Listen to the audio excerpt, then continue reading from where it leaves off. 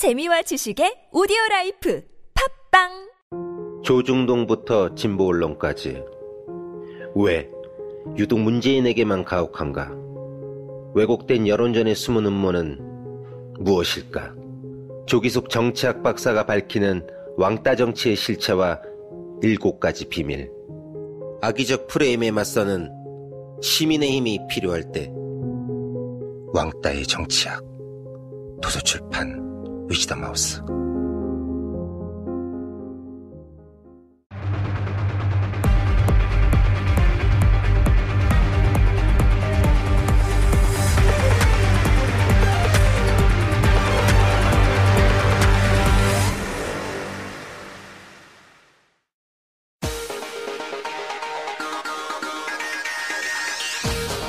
여러분의 오를 확 뒤집겠습니다. 한 발 더 깊이 들어가는 시사 프로그램 정봉주의 품격시대 정봉주입니다. 촛불 민심이 만든 19대 대선 결과에 따라 오늘부터 문재인 대통령의 시대가 열렸습니다. 불평등과 양극화, 사회 부조리가 만연한 현실의 대한민국에 앞으로 문재인 대통령은 어떤 길을 제시할까요? 또 그로 인해 대한민국은 얼마나 새롭게 바뀔까요? 정봉주의 품격시대는 오늘 특별히 80분간 품격시대를 대표하는 대한민국 대표기자 4명의 기자분들을 모시고 문재인 정부 개막의 의미와 향후 국정과제에 대해 짚어보는 시간 가져보도록 하겠습니다. 5월 10일 수요일 정봉주 품격시대 시작합니다. 어제 있었던 19대 대선 결과 문재인 대통령 시대가 개막했습니다. 전국 득표율 41.1%로 당선된 문 대통령은 경북, 경남, 대구를 제외한 모든 지역에서 1위를 차지한 상황. 또 2위인 자유한국당 홍준표 후보와는 역대 대선 최다 표차인 557만여 표차의 격차를 보였습니다. 이처럼 압도적 승리를 거둔 문 대통령에 대한 국민적 기대가 높아지고 있는 가운데 한편에서는 문 대통령과 경쟁했던 다른 정당과 대선 후보들의 앞날이 어떻게 펼쳐질지 주목하고 있는 상황. 문재인 대통령 당선으로 결론난 19대 대선의 의미와 결과에 대해 지금 살펴보겠습니다. 사랑하는 국민 여러분, 안녕하십니까? 문재인입니다. 고맙습니다. 정말 고맙습니다. 정의로운 나라, 통합의 나라, 원칙과 상식이 통하는 나라다운 나라를 만들기 위해 함께해 주신 위대한 국민들의 위대한 승리입니다. 함께 경쟁했던 후보들께도 감사와 위로를 전합니다. 새로운 대한민국을 위해 그분들과도 함께 손잡고 미래를 위해 같이 전진하겠습니다. 내일부터 저는 국민 모두의 대통령이 되겠습니다. 저를 지지하지 않았던 분들도 섬기는 통합 대통령이 되겠습니다.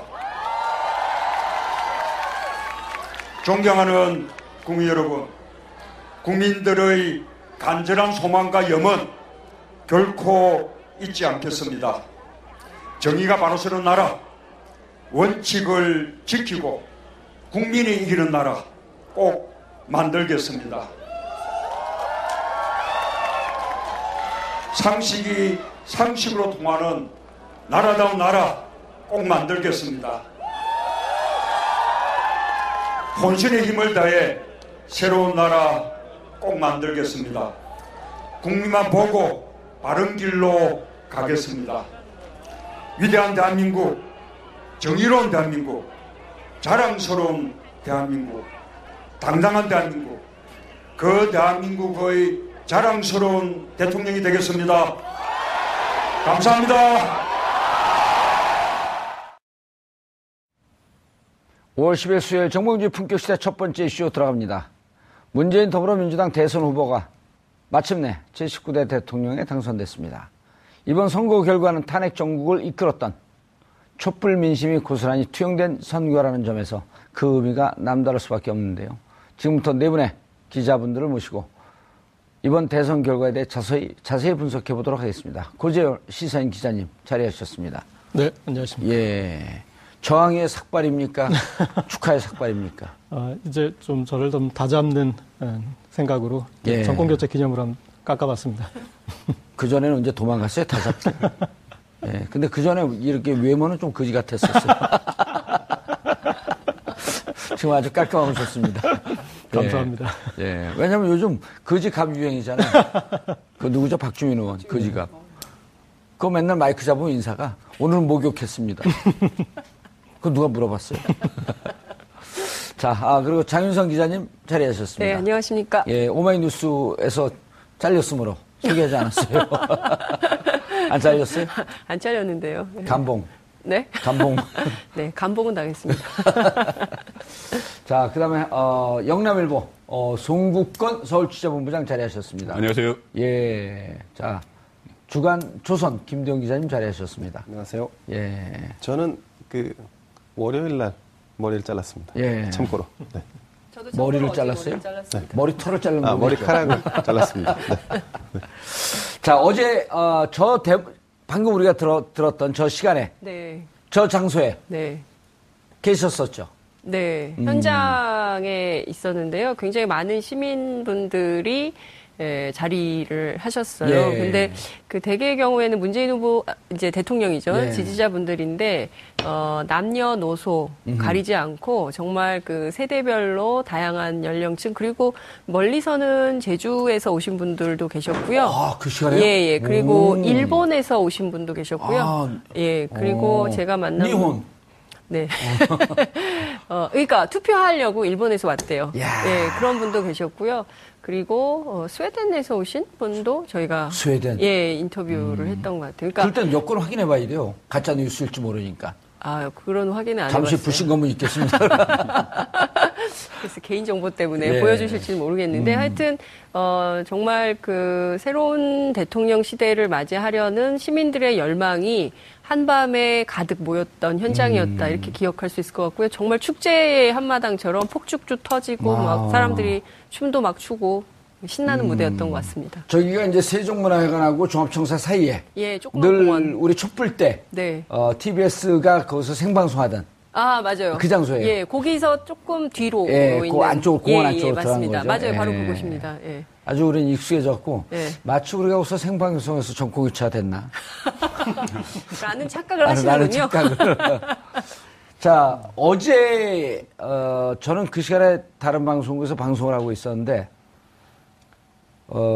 앵커가 어떤 메시지가 나올까? 그럴 때 이제 저는 개혁과 통합 중에서 통합의 방점을 찍는 메시지가 나올 것이다. 근데 개혁과 적폐청산 이런 내용은 하나도 없이 오히려 정의와 원칙이라는 표현 뒤에 숨어버렸어요. 그러면서 통합을 강조하고 국민이라고 하는 표현이 제일 많이 나왔고 저기에서 이제 자신은 어찌 보면 이번 대선 기간에 무엇을 했으면 앞으로 어떻게 하겠다라고 하는 메시지가 거의 다 나온 거거든요. 무척 신중하게 준비해갖고 나온 메시지란 말이에요. 고재열 기자님 어떻게 보셨어요?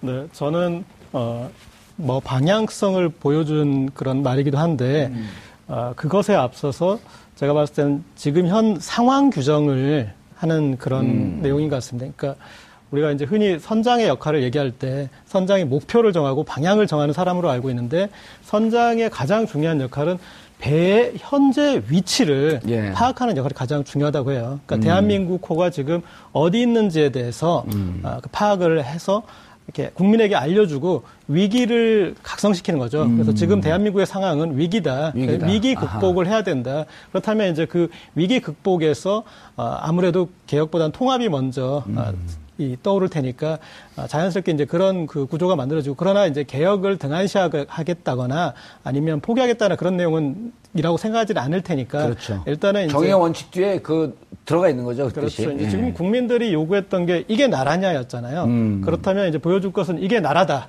그걸 보여줘야 되는데 그렇다면 국민들이 원하는 바는 더도 말고 덜도 말고 상식대로만 가는 것을 원한다고 그렇죠. 봐요. 나라다운 나라. 예. 그래서 지금 다시 예전에 적폐 블랙리스트를 만들어서 누구를 속가내느니 그런 것이 아니잖아요. 그래서 이제 현 상황을 어떤 좀 국난 어떤 극복 상황으로 보고 같이 어떤 통합을 해서 나가보자. 그런 메시지를 정리해서 전달했다고 생각합니다.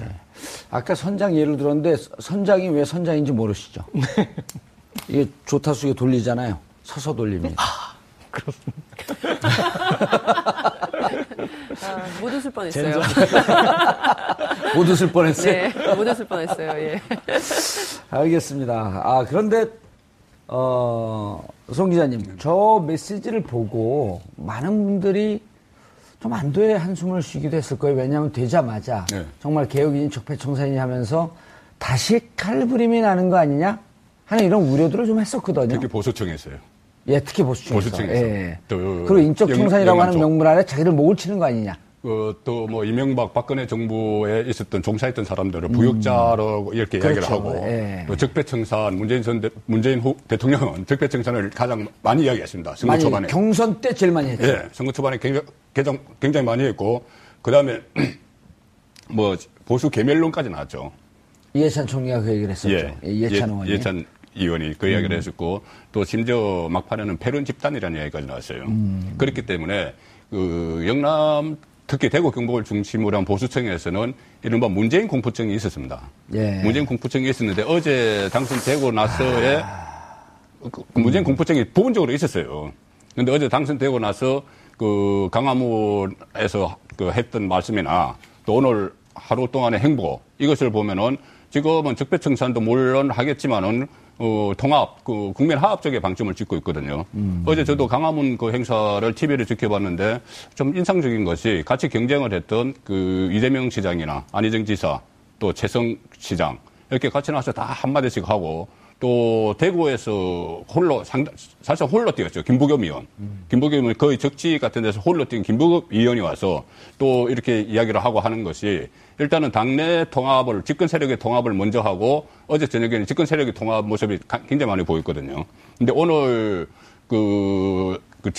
취임식 또 취임사 또 나중에 어떤 대통령이 직접 나서서 새 정부 첫 인사를 발표를 하고 배경을 설명을 하고 또 앞으로 이런 자리를 국민에게 보고하는 자리를 많이 갖겠다 이렇게 이야기를 했습니다.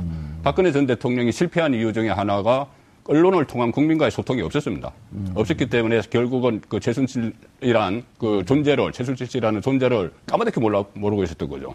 그런데 만약에 대통령이 문재인 대통령처럼 직접 이렇게 나와서 그 현안이 있을 때마다 국민에게 보고하는 형식을 갖는다면은 그것은 결국 소통이 될 것이고 또 그러니까 적폐청산 또는 패권 여기에 대한 우려가 많았었는데 일단 어제 오늘 보인 행보만 보면은 거기에 대한 우려는 상당히 불식될 수 있다. 불식될 수 있는 신호를 봤다는 것이죠. 앞으로 어떻게 하실지는 지켜봐야 되겠지만은 일단 그런 신호는 봤습니다. 어젯밤 김대영 기자님, 어젯밤 그 일성 그게 사실은 제일 중요했고 또 오늘 이제 국회 로텐다울에서 취임사를 했죠. 취임사 내용도 저를 지지하지 않은 국민 한 분에 한 분도 저희 국민이고 섬기겠습니다. 5월 10일 이날은 진정한 국민 통합이 시작되는 예로 역사에 기록될 것입니다. 문재인 찍으면 큰일 난다. 그러니까 반문정서, 특히 문재인 비문, 안티문 이런 게 극성을 부렸잖아요. 어느 선거 때보다도. 그렇습니다. 그전에는 이제 내가 지지하는 사람을 찍겠다. 저 사람 되면 안 된다라고 하는 것이 별로 없었고 지지하는 사람을 찾아가는 투표인데 이번에 보면 특히 문재인 후보에 대해서는 선거 때 문재인 되면 안 된다라고 하는 이 프레임이 아주 강하게 자리 잡았었잖아요.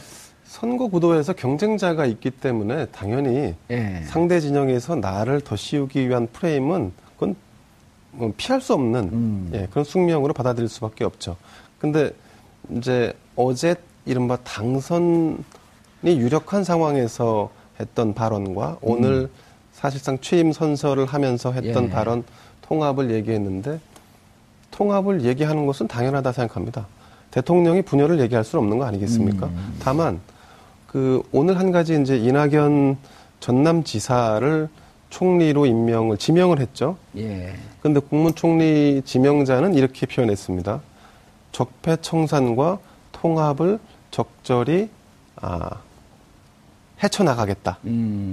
이제 향후에 문재인 대통령의 어떤 입에서 이제 적폐청산이라는 단어는 저는 가능하면 안 나올 거라고 저는 예상을 하는데 그렇지만 실무를 담당하고 있는 어떤 이렇게 내각의 어떤 참모들이라든가 이런 부분 또 청와대 참모진에서는 적절히 우리가 지금 걷어내야 할 적폐에 대한 부분을 좀 가이드라인을 쳐서 향후에는 지금 이제 집권지 이제 첫날 시작한 날이니까 그걸 거론할 수는 없지만 안정적인 상황으로 내각이 조각이 된다면 그 다음에는 일정 부분 적폐를 걷어내는 작업도 같이 병행되지 않을까 예상합니다. 예. 고재열 기자님. 네. 이번에 이제 방금도 얘기했지만 반문정서, 색깔론. 이게 아주 기승을 부렸거든요. 네. 그리고 특히 이제 이번에 2위한 홍준표 후보 같은 경우는 뭐 입만 열면 사실은 색깔론을 얘기를 했었는데 그게 안 통한 선거를 이렇게 봐야 되지 않나요?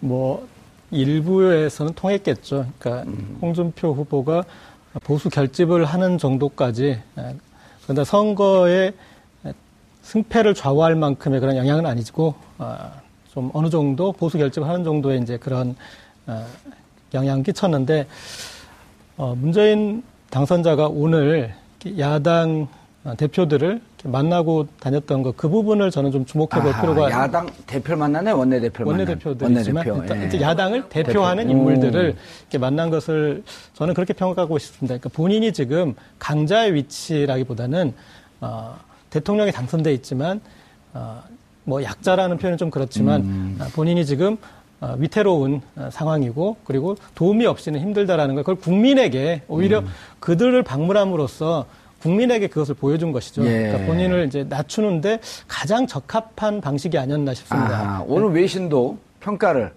아시아에서 가장 지금 험한 자리에 올라앉았다. 이런 평가를 했어요. 그러니까 그 김대중 전 대통령이 IMF 외환위기 때 대통령이 취임하면서 취했던 그 스탠스가 지금과 똑같습니다. 그러니까 본인은 이제 국민 통합적으로 가되 상황은 위기로 규정하는 것. 지금 문재인 정부의 출발이 그 두 축, 그러니까 최대한 통합적으로 가고 그리고 지금 상황에 대해서 아주 위태롭게 바라보면서 한 발 한 발 내디뎌야 된다. 그래서 지금 어떤 국민들이 사실 바라는 것도 갑자기 취임한 대통령한테 광대한 국정 구상과 우리의 일자리를 이만큼이나 늘려주십시오. 그리고 경제를 이만큼 키워주십시오. 그런 것은 아닌 것 같아요. 지금은 이 흐트러진 것들, 어지러워진 것들을 정상으로 일단 되돌리고 그리고 그 다음에 이제 나가는 그런 어떤 것을 원하는데 지금 통합과 그리고 좀 이렇게 자신을 낮추는 이 분위기, 위기를 규정하는 것, 그것을 김대중 전 대통령처럼 지금 잘 해나가고 있다 이렇게 볼 수 있습니다. 장 기자님, 그런데 지금 이제 고재열 기자님 다 같은 류의 말씀을 하셨지만 지난 이명박근혜 대통령 정권 시절에 사실은 대통령의 갑질 때문에 나라가 이 모양이 된 거 아니에요? 실제로 과도한 권력 행사를 한 측면도 있고 국민과 소통을 하지 않으면서 스스로 빚어낸 참사 뭐 이런 것들이 굉장히 많았다고 볼 수가 있는데요. 문재인 대통령의 경우에는 오늘 유심히 보시면 어제까지는 세월호 배지를 계속 달고 다녔는데 오늘은 세월호 배지가 없습니다. 그러니까 내부 캠프 내부에서도 국민 통합의 상징을 어떤 것으로 할 것인가를 가지고 상당히 논란이 있었던 것 같고 그 논란 끝에 세월호 배지를 오늘부터는 달지 말자라고 협의를 했다 그래요. 그래서 이제 어쨌든 국민 통합을 적극적으로 이제 주장을 하는 것은 앞서 이제 고재열 기자 말씀하신 것처럼 지금 상황은 안보 불안, 외교 불안, 경제 불안, 이게 위기가 3대 불안이 불안은 하고 방송 불안이요? 방송사가 다 적자예요. 잘하고 계신데. 저 어떤 이 심각한 위기. 오마이뉴스 불안. 네, 제 얘기 좀 하겠습니다. 이 심각한 위기를 어떻게 돌파할 것인가. 그러니까 결국에는 협치로 돌파할 수밖에 없다고 생각하기 때문에 오늘 자유한국당 그리고 이제 그 국민의당 바른정당, 정의당, 그러니까 의석순대로 전부 야당 대표들을 만나면서 한미 관계, 특히 남북 관계와 관련해서는 야당과도 적극적으로 정보 교류를 하면서 협력을 해나가겠다. 그러니까 자신이 이름을 문재인 정부라는 말도 안 쓰겠다 그랬어요. 그러니까 민주당 정부라는 표현을 써달라고 당부했거든요. 그러니까 이게 왜냐하면 어쨌든 문재인 개인과 관련된 것이 아니라 민주당이 다 같이 함께 책임지는 것. 그러니까 더 나아가서는 민주당뿐만 아니라 정치권 전체가 대한민국의 위기를 책임진다는 차원에서 정치를 풀어나가겠다라는 신호를 오늘 보낸 것이라고 보고요. 실제로 이 협치를 하지 않으면 민주당이 사실 개혁을 해나가기 굉장히 굉장히 어렵거든요. 그럼요. 그렇기 때문에 국회 안에서의 협조, 그다음에 이제 정권 내부에서의 협조 이런 것들을 좀 층위를 달리하면서 가져가려고 하는 게 아닌가 이런 생각이 좀 듭니다. 그런데 그런 부분에 있어서는 문재인 대통령에게 좀 딜레마가 있을 것 같아요. 예. 지금은 물론 선거 때 적폐청산을 이야기하고 이것은 선거 용어였죠. 선거 논리였고 일단 집권을 한 마당에는 저 통치 논리로 가야 됩니다. 그렇기 때문에 적폐청산 대신에 그 통합을 이야기를 하는 것인데, 근데 문재인 정부 탄생의 밑거름이 결국은 촛불 민심이거든요. 예. 그 홍준표 후보를 제외한 4명의 후보, 유력 후보들이 받은 표가 80%죠. 80%면은 80% 가깝죠. 예. 그것은 뭐냐면은 그 박근혜 전 대통령 탄핵 여부를 그 여론조사했을 때 탄핵에 찬성하는 여론이 80%였어요. 예, 85%. 예, 그 정도 됐기 나왔죠. 때문에 예. 결국은 촛불 민심의 승리인데 문재인 정부 탄생은 그런데 이거 뭐 굳이 적폐라고 안 하더라도 잘못된 간행 그런 것을 그냥 놔두고 바로 그냥 통합을 해서 물론 지금 당장은 정치적으로 정치 구도상 그렇게 하지 않을 수 없지만은 이 부분을 팽개칠 수는 없는 거예요. 그렇죠. 팽개칠 수는 없기 때문에 기술적으로 잘해야 될 텐데 그게 이제 그러니까 딜레마네요. 이것이 예. 인적 청산으로 가면은 좀 부작용이 일어나죠. 그렇죠. 인적 청산만 정치 보복이 된다. 된다. 그러니까는 제도 개선 쪽으로 가야 되는 것인데 이 제도 개선을 하기 위해서라도 일단 전국을 안정적인 운영을 할 수 있는 그 의석을 갖든지 협조를 받든지 협치를 하든지 해야 되는 것이죠. 그러니까 우선은 당장 급한 것은 그 전국 주도권을 지는 것이고 전국 주도권을 진 상태에서 뭐 적폐청산을 하든 굳이 뭐 적폐청산은 아니더라도 적폐청산을 위한 제도 개선에 나서는 그런 모습을 보여줘야 되는 것이지 이 촛불 민심과 지금 당장 전국 운영이 어렵다고 협치만 너무 강조해서는 이게 또 뭐 평상시에 우리 송 기자님은 관점이 보수적인 것 같은데 적폐청산을 또 적극적으로 지지하는 아주 정의로운 분이시네요. 적폐라는 용어로 굳이 안 쓰겠다고 말씀드렸지 않습니까? 적폐라는 용어는 그러니까 이런 겁니다. 어떤 이 사람이 적폐다. 그것은 일반 국민들 대다수가 판단을 하는 것이지 집권 세력에서 당신들은 적폐야. 이렇게 하면은 그것은 국민 그 적폐 대상이 된 사람들이 동의를 못 하죠. 모욕이죠. 적폐 청산의 대상이 된 사람들한테 요새 모욕. 그 보수층의 사람들이 농담식으로 그런 말도 합니다. 뭐 김적폐, 박적폐 이런 식으로 하거든요. 이것이 뭐냐면 송적폐. 예, 송적폐. 뭐 예를 들면 그렇게 이야기해요. 네. 그것을 일단은 김적폐 좀 기다리세요. 일단은 그 우리가 일종의 비아냥거리기도 하고 조소하고 뭐 자기도 있고 막 그렇지만은 왜 나를 적폐로 규정을 하냐 이거죠.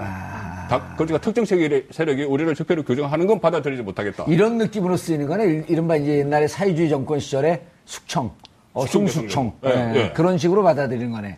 내가 숙청 대상자지 이러면서. 그러니까 보수 전부가 그렇다는 것이 아니고 일부에서 그러니까는 아까 말씀하셨듯이 왜 저기 문재인 후보가 그 대선 내내 그렇게 어떤 그 비판적인 되면 안 된다는 그런 말을 듣느냐. 이것은 그 후보 시절에 여론조사에 보면은 호감도 조사에서 문재인 후보가 떨어지죠. 그렇죠. 비호감도가 높죠. 비호감도가 높은 거예요. 이것은 결국 이야기하는 아까 말씀드렸던 문재인 공포증을 갖고 있는 척. 그런 척의 시각이 있는 것이니까 이제 대통령이 되셨으니까 그런 것까지 다 포용을 하셔야 돼요. 알겠습니다. 김대영 기자님. 근데 국민의 승리다. 라는 얘기도 많이 했어요. 근데 이제 그러고 통계를 좀 들여다봤더니, 이재용 삼성 그거는 차차고서라도, 박근혜 대통령 구속 이후에, 이른바 이제 수출이 늘어나고, 주가가 올라가고, 오히려 이게 좀 정치권이 위기라고 계속 하는데, 국가 경제는 조금 더 나아지는 듯한 이런 형국을 보이고 있단 말이에요.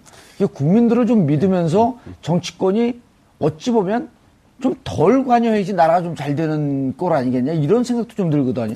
우선 경제와 정치가 사실 인과관계는 없다고 보는 게 아마 정확할 겁니다. 근데 이제 상황적으로 결과론적으로 볼 때 정치가 제대로 작동하지 않았을 경우에 경제가 나아지는 우연의 어떤 뭐 현상이랄까요?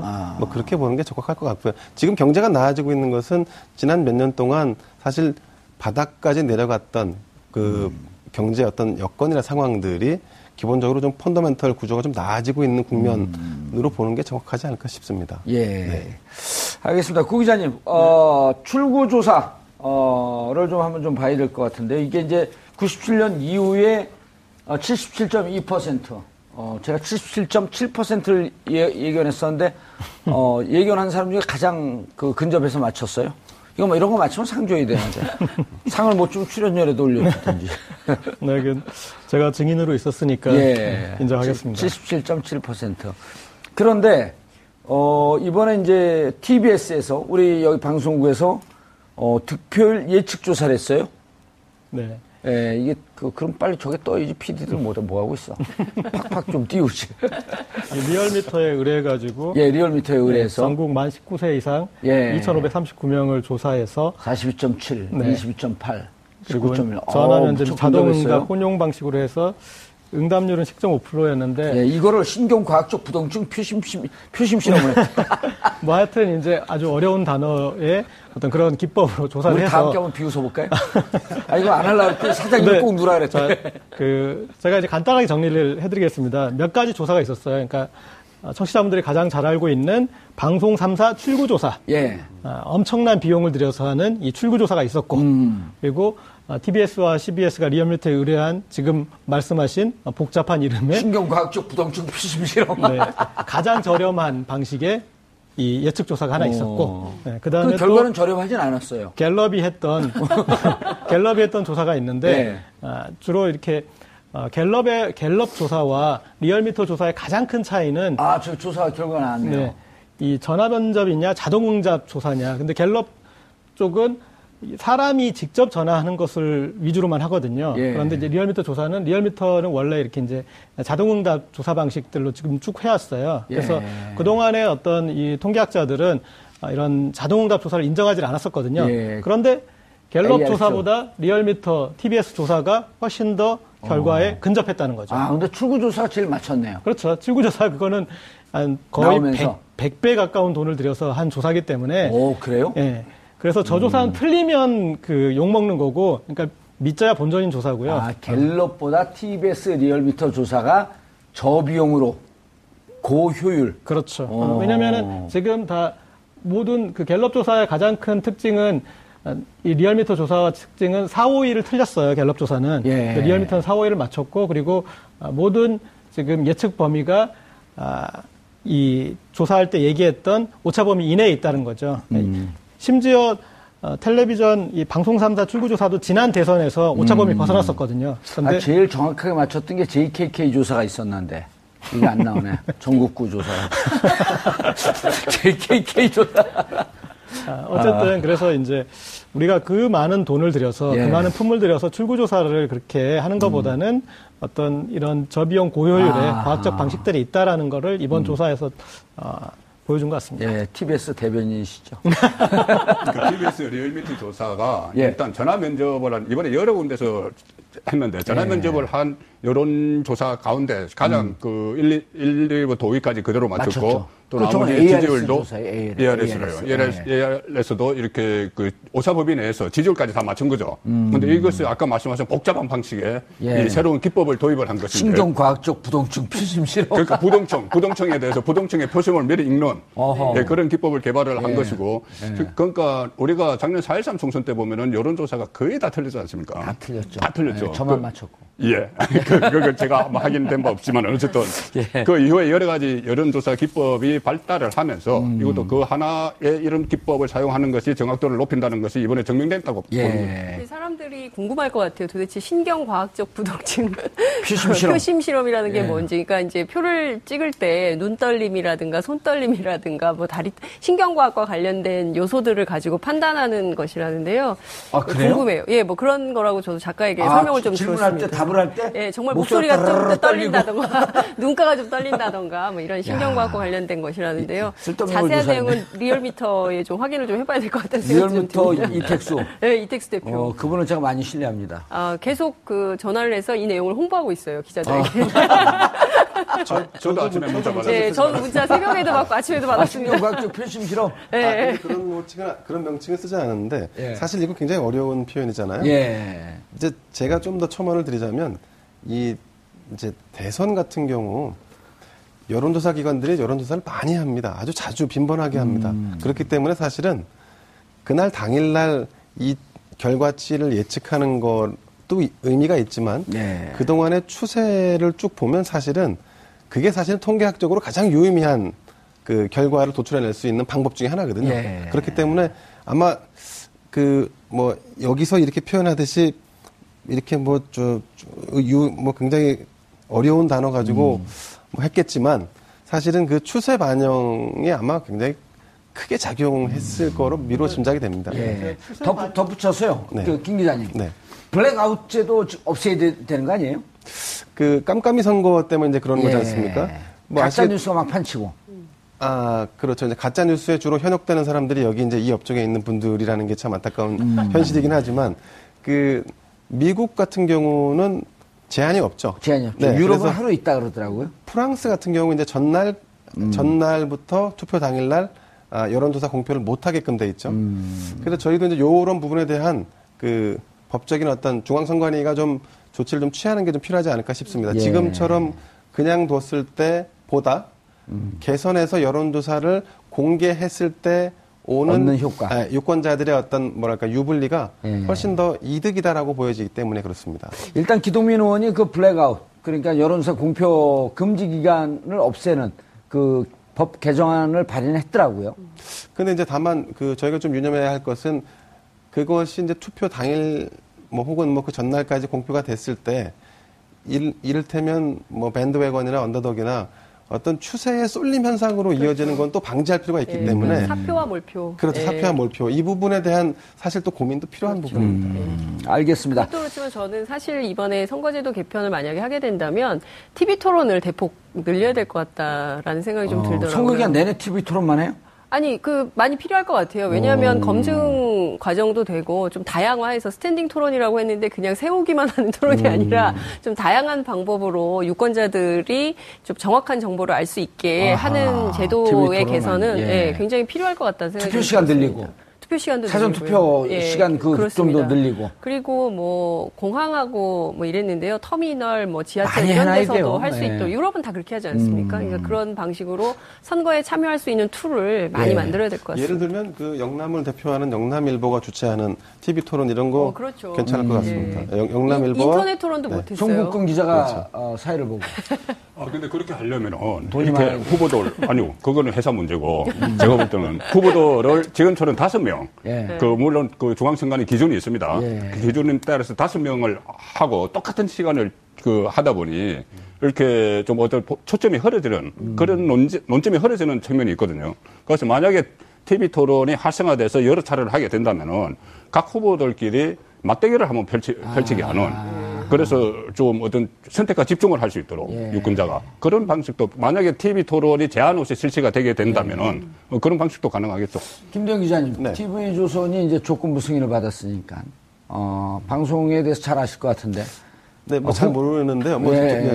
아는 대로 말씀드리겠습니다. 후보들은 TV에 출연하면 출연료 줍니까 안 줍니까? 궁금해졌어요, 벼랑안에. 그건 저도 잘 모르는 사실인데 저는 출연 한번 봤습니다. 아니요. 후보들. 이번에 대선 6번 출연했잖아요. 제가 알기로는 후보들에게는 아마 없을 건데. 그래요? 근데 이제 후보를 지지하거나 아니면 후보를 지원하는 그룹들, 참모들은 출연료를 주는 걸로 알고 있습니다. 출연료 안 줘요? 왜 안 주죠? 후보자들 TV 토론은 안 주는데요. 선거 방송에서 방송사들이 방송 인프라를 활용해서 방송 광고라든가 이게 거의 대목 장사예요. 그렇죠. 네, 그런 측면이 좀 있죠. 그러고 시청률이 38%가 나오는데 어떻게 출연료 안 주죠? 그러니까요. 저는 만약에 그럴 리는 없지만 대선으로 나가는데 출연료 안 주면 난 안 나가요. 독특한 대선 후보로 역사가 기록할 것 같다는 생각이 좀 듭니다. 국민의 알 권리 차원에서 당연히 나오셔야죠. 그럴까요? 근데 이런 건 좀 저는 개선해야 되는데, 이를테면 선관위가 주도하는 그 TV 토론에서 그 화면을 받으려는 방송사들 있잖아요. 이런 방송사들은 전부 그 각사에 또 비용을 지불해야 됩니다. 그러니까 예컨대 만약에 이제 TBS가 주관을 한 토론을 저희가 만약에 오마이뉴스가 받으려고 하면 TBS에 그 중계료를 지불하고 저희가 해야 됩니다. 근데 사실 이거는 그러니까요. 아주 불합리하죠. 자, 고재열 기자님. 대선 득표율 분석을 좀 해봐야 되겠는데요. 1위서부터 5위까지 의미를 한번 좀 분석을 해주시죠.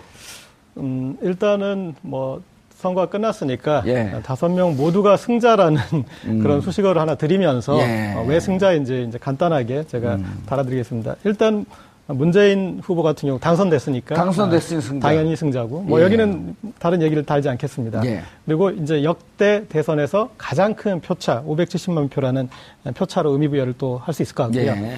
그다음에 2위 홍준표 후보 같은 경우는 본인도 그런 걸 환기시켰는데 어떤 이제 당을 재정비하는 것, 당을 좀 이렇게 그동안 이 당을 좀 추스린 거에 의미를 부여를 했는데 예. 탄핵 국면에서 탄핵에 반대하고 박근혜 대통령 구속에 반대했던 여론층이 15% 내외였습니다. 예. 그런데 본인이 24%까지 끌어올렸다. 그런데 역대 2등한 후보 중에서 25%를 넘지 못한 유일한 후보가 됐잖아요. 후보죠. 예, 패자. 네. 그런데 그냥 일단은 지금 현재 당이 꼬꾸라진 상태니까 예. 요만큼 그래도 완전히 바닥에 엎어졌는데 무릎까지는 지금 꿇었다로 예. 그렇게 억지로 한번 승자를 만들어드리고 안철수 후보 같은 경우는 지난 1987년 대선에서 김대중 후보 이후로 3위 후보가 20%를 넘겼던 적이 처음이에요. 처음이죠. 네. 그리고 그때도 김대중 후보가 25%를 넘겼나 20%를 넘겼나요? 그때 정확한 이제 제가 퍼센트는 지금 기억이 안 나는데 어쨌든 3위 후보가 20%를 넘겼던 유일한 케이스였죠. 우리가 기억하는 이인재 뭐 그다음 정주영 이런 사람들도 전부 못 넘겼어요. 그럼 2007년에 이해창 후보도 3위 했는데 네. 20%를 못 넘겼나? 15.몇 %였죠. 네, 그렇게 이제 그래서 전액 보전받는 것으로 만족했네요. 지금 이제 안철수 후보 같은 경우에 호남에서 가장 지지가 높고 그다음에 수도권에서도 20%가 넘겼고 그리고 그다음에 이제 충청 그리고 이제 영남권 이렇게 돼 있는데 뭔가 차기를 도모할 수 있는 어떤 저지선 미천은 확보한 상태라고 좀 봐줄 수 있을 것 같고요. 그리고 4위에 이 유승민 후보 같은 경우에 계속 내내 5위였다가 하나 치고 올라갔잖아요. 그러니까 좀 추세가 있다. 그래서 젊은 층이나 그리고 어떤 수도권에서 합리적 보수에 대한 어떤 그런 이 반응이 나타나기 시작했다.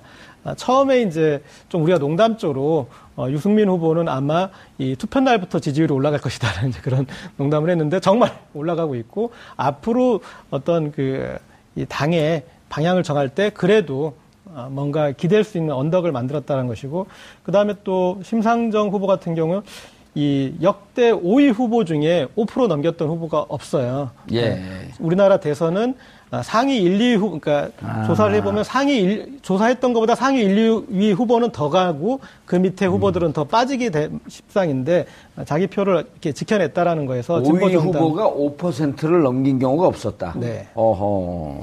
그래서 이런 뭐 5명 전부 모두가 승자라고 제가 억지로 좀 위로를 드리겠습니다. 그럼 저는 반대로 한번. 5명 모두 패자다. 역시 기자들은 전부 단골 기질이 있는 것 같습니다. 저도 반대로 얘기하고 있네요. 조건부 승인 취소되고 싶어요? 무슨 말씀이시죠, 장관님께? 네. 우선 당선된 문재인 대통령의 지지율 득표율이 41% 나왔는데요. 우선 과반 달성에 확보하지 못했기 때문에 전국 운영을 자체적으로 이끌어갈 수 있는 동력은 좀 약했다. 그런 측면에서 보면 패자다. 어쨌든 패자라고 하는 측면에서. 네. 그리고 두 번째 홍준표 후보의 경우는 보수 결집이 절반의 성공에 그쳤다. 절반의 성공. 네. 그리고 세 번째 안철수 후보는 양강을 지키지 못했고 3위로 떨어졌다. 그리고 유승민 후보의 경우는 두 자릿수 확보에 실패함으로 인해서 당의 재정이 어려워졌다. 네. 그리고 심상정 후보 마찬가지 두 자릿수 확보에 실패하면서 재정 뭐 이런 부분들 희망이 조금 좀 희망의 어떤 수준이랄까 이런 게 좀 낮아진 부분이 있고 특히 젊은 층의 지지를 많이 받을 것으로 홍보했고 예상했지만 실제로는 꼭 그렇지는 않았던 것 같습니다. 그런 측면에서 보면 이 5 후보가 성공을 한 측면도 있지만 또 어떤 측면에서 보면 실패한 측면도 있다 이렇게 보여집니다. 근데 마지막 심상정 정의당 후보는 좀 정정을 해야 될 게 오늘 오전에서부터 이제 SNS 상에 도는 게 빚이 1억이다라는 얘기가 돌면서 후원금이 답지해서 지금 그걸 뛰어넘어서 남았답니다. 어제 밤 사이에 8,400만 원이 들어왔어요. 예, 그 오늘까지 해서 예. 수억이 넘어갔고 예. 재정이 남아 돌아갔고 또 출마해도 된다. 근데 이제 그 표를 사실 막판에 이제 심상정 후보 같은 경우에는 사표론이 막 있었고 특히 이제 우상호 더불어민주당 원내대표가 뭐 심상정 후보는 다음에 찍어도 되는 거 아니냐 뭐 이런 얘기에서 더 큰 좀 분노, 진보 유권자들의 경우에는 뭐 그랬었는데, 표를 못 준 분들이 돈으로 갚는 거 아니냐. 이런 얘기들이 어제 이제 SNS에 돌기도 했었는데요. 그렇죠. 마지막에 정말 이러다 특히 PK 이런 쪽에서 이러다가 쥐는 거 아니야? 하는 우려 때문에 심상정 후보에게 갔던 문재인 지지층의 후보들이 다시 회귀한다 이런 소문들이 돌았었거든요. 네, 실제로 이제 그런 게 많이 반영이 됐고 막판에 정의당에서는 정말 우리 꼴찌할 것 같다. 그 언론이라도 이른바 진보 언론이라도 좀 도와줘야 되는 거 아니냐 이런 SOS가 굉장히 많이 왔었습니다. 근데 저는 이 전반적으로 5명의 득표를 놓고 분석을 해볼 때 그 이번 대선은 촛불 대선 아니겠어요? 촛불 사실 대통령 박근혜 대통령 거리시에 치러지는 보궐선거로 이뤄진 선거였는데 그럼에도 불구하고 여전히 보수가 30%를 점유했다는 점입니다. 그러니까 이를테면 홍준표 후보가 24% 했고 유승민 후보가 6.8% 했는데요. 둘이 30.8. 합치면 30.8%고 견고한 보수가 있었던 것이다. 그러니까 이를테면 박근혜 대통령이 탄핵이 됐지만 그 불이한 권력이라고 국민들이 비판했던 박근혜 탄핵과 별개로 보수가 탄핵당하지 않았다는 것이 이번 표심으로 여지없이 드러나는 것이 아닌가라는 생각이 들면서요.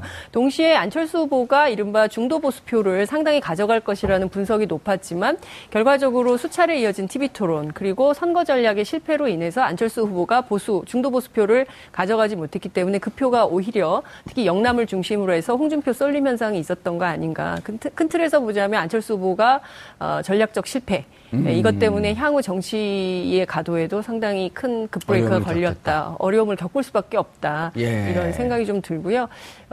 지금 세대로 보면 50대이지 않겠습니까? 그리고 민주당에 굉장히 많은 50대들이 이제 차기를 보고 있는 사람들이 있는데 벌써부터 이제 경쟁 구도가 강화되면서 안철수 정계 은퇴론을 주장하기 시작했습니다. 그러니까 송영길 그 더불어민주당 문재인 후보 캠프의 그 총괄 본부장의 경우에는 대놓고 이제 안철수는 정계 은퇴해야 된다. 새로운 희망을 보여주지 못했다. 이러면서 이제 전선을 분명하게 긋고 있고요.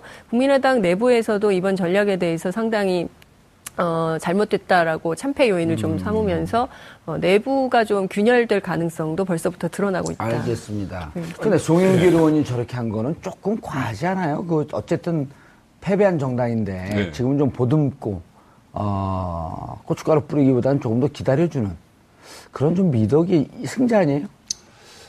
그렇죠. 그러니까 그런 부분들이 과거에 항상 대선이 끝나고 나면 뭐 성자 독식 이야기가 나오고 성자 독식 이야기가 나오고 그것은 뭐 인사 때부터 시작이 됩니다. 인사 때부터 시작이 되는 그러니까 지금 아까 초반에 말씀드린 대로 지금 문재인 대통령에 대해서 좀 안정감을 좀 첫날 모습을 보고 찾아가는데 그 주변에서는 이제 그런 부분에 대해서 국민 감정에 좀 거스르는 부분은 상당히 좀 조심을 해야 될 것 같고요.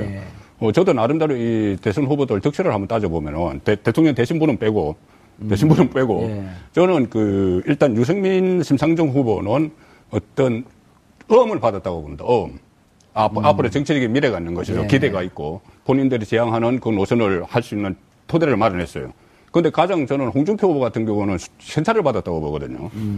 이 TV 토론 시작되기 직전까지만 해도 제가 한국당 어떤 유력 당직자를 만나니 이런 이야기가 있습니다. 홍준표 후보 끝까지 완주하면 큰일 난다. 당 파산한다고 이야기를 했어요. 15%까지 받아야지 그 선거 비용이 보전이 되겠는데 그것을 받지 못하면 당이 파산한다. 그러니까 홍준표 후보 주저앉아야 된다는 이야기까지 했습니다. 그런데 실질적으로는 24.0%를 받았죠. 그리고 본인이 이야기했던 대로 내 자유한국당을 살렸다. 그렇게 되니까 지금은 어쨌든 자유한국당 당권 경쟁을 하면 홍준표 전 후보가 제일 유력해졌죠. 그렇기 때문에 현실적으로는 그 실리를 챙겼다고 보는 것이고 저는 안철수 후보가 이번에 물론 3위 한 것도 그렇지만 가장 본인의 정체성이 흔들려버리는 그런 느낌이에요. 처음에 2012년에 나올 때는 굉장히 신선했죠. 예. 뭐 신드롬까지 일으키면서 젊은이들에게 우상과 같은 그런 열광적인 그 한우를 받았는데 이번 대선에서는 오히려 젊은 층표는 전부 다 문재인 대통령에게로 가고 60 이상 장영천 표를 좀 받았단 말입니다. 그랬었죠. 그렇게 되면은 본인이 그동안 가지고 있던 정체성이 이번에 또 특히 그 보수가 보수 표심에 방황을 하니까 보수 표심을 받기 위해서 사드 배치 문제나 여러 부분에서 우클릭을 많이 했습니다. 우클릭을 했기 때문에 안철수 후보는 3위 한 것도 그렇지만 본인의 정체성이 이번에 선거를 과정을 통해서 많이 흔들려 버렸다. 근데 국장님, 저는 당선자 했는데 왜 당선자에 대해서 말씀 안 하십니까? 당선자, 그러니까 41% 대통령. 두 분이 그런 얘기 할 거면 다른 방송국 갔어요. 알겠습니다. 지금 대선, 어제 있었던 대선 결과에 대해서 네 분의 전문 기자분들 모시고 말씀 나누고 있습니다. 정봉주 품격시대에서는 여러분들의 소중한 의견을 받습니다. 샵 5400, 샵 5400으로 다양한 의견 문자로 보내주시기 바라겠습니다. 100원의 정보 이용료가 부과됩니다. 한 발 더 깊이 들어가는 시사 분석. 여러분은 지금 생방송으로 지나는 정봉주 품격시대와 함께하고 계십니다. 오늘 방송 좋았나요? 방송에 대한 응원 이렇게 표현해주세요. 다운로드하기, 댓글 달기, 구독하기, 하트 주기. 더 좋은 방송을 위해 응원해주세요. 그리고 2부도 함께해주세요.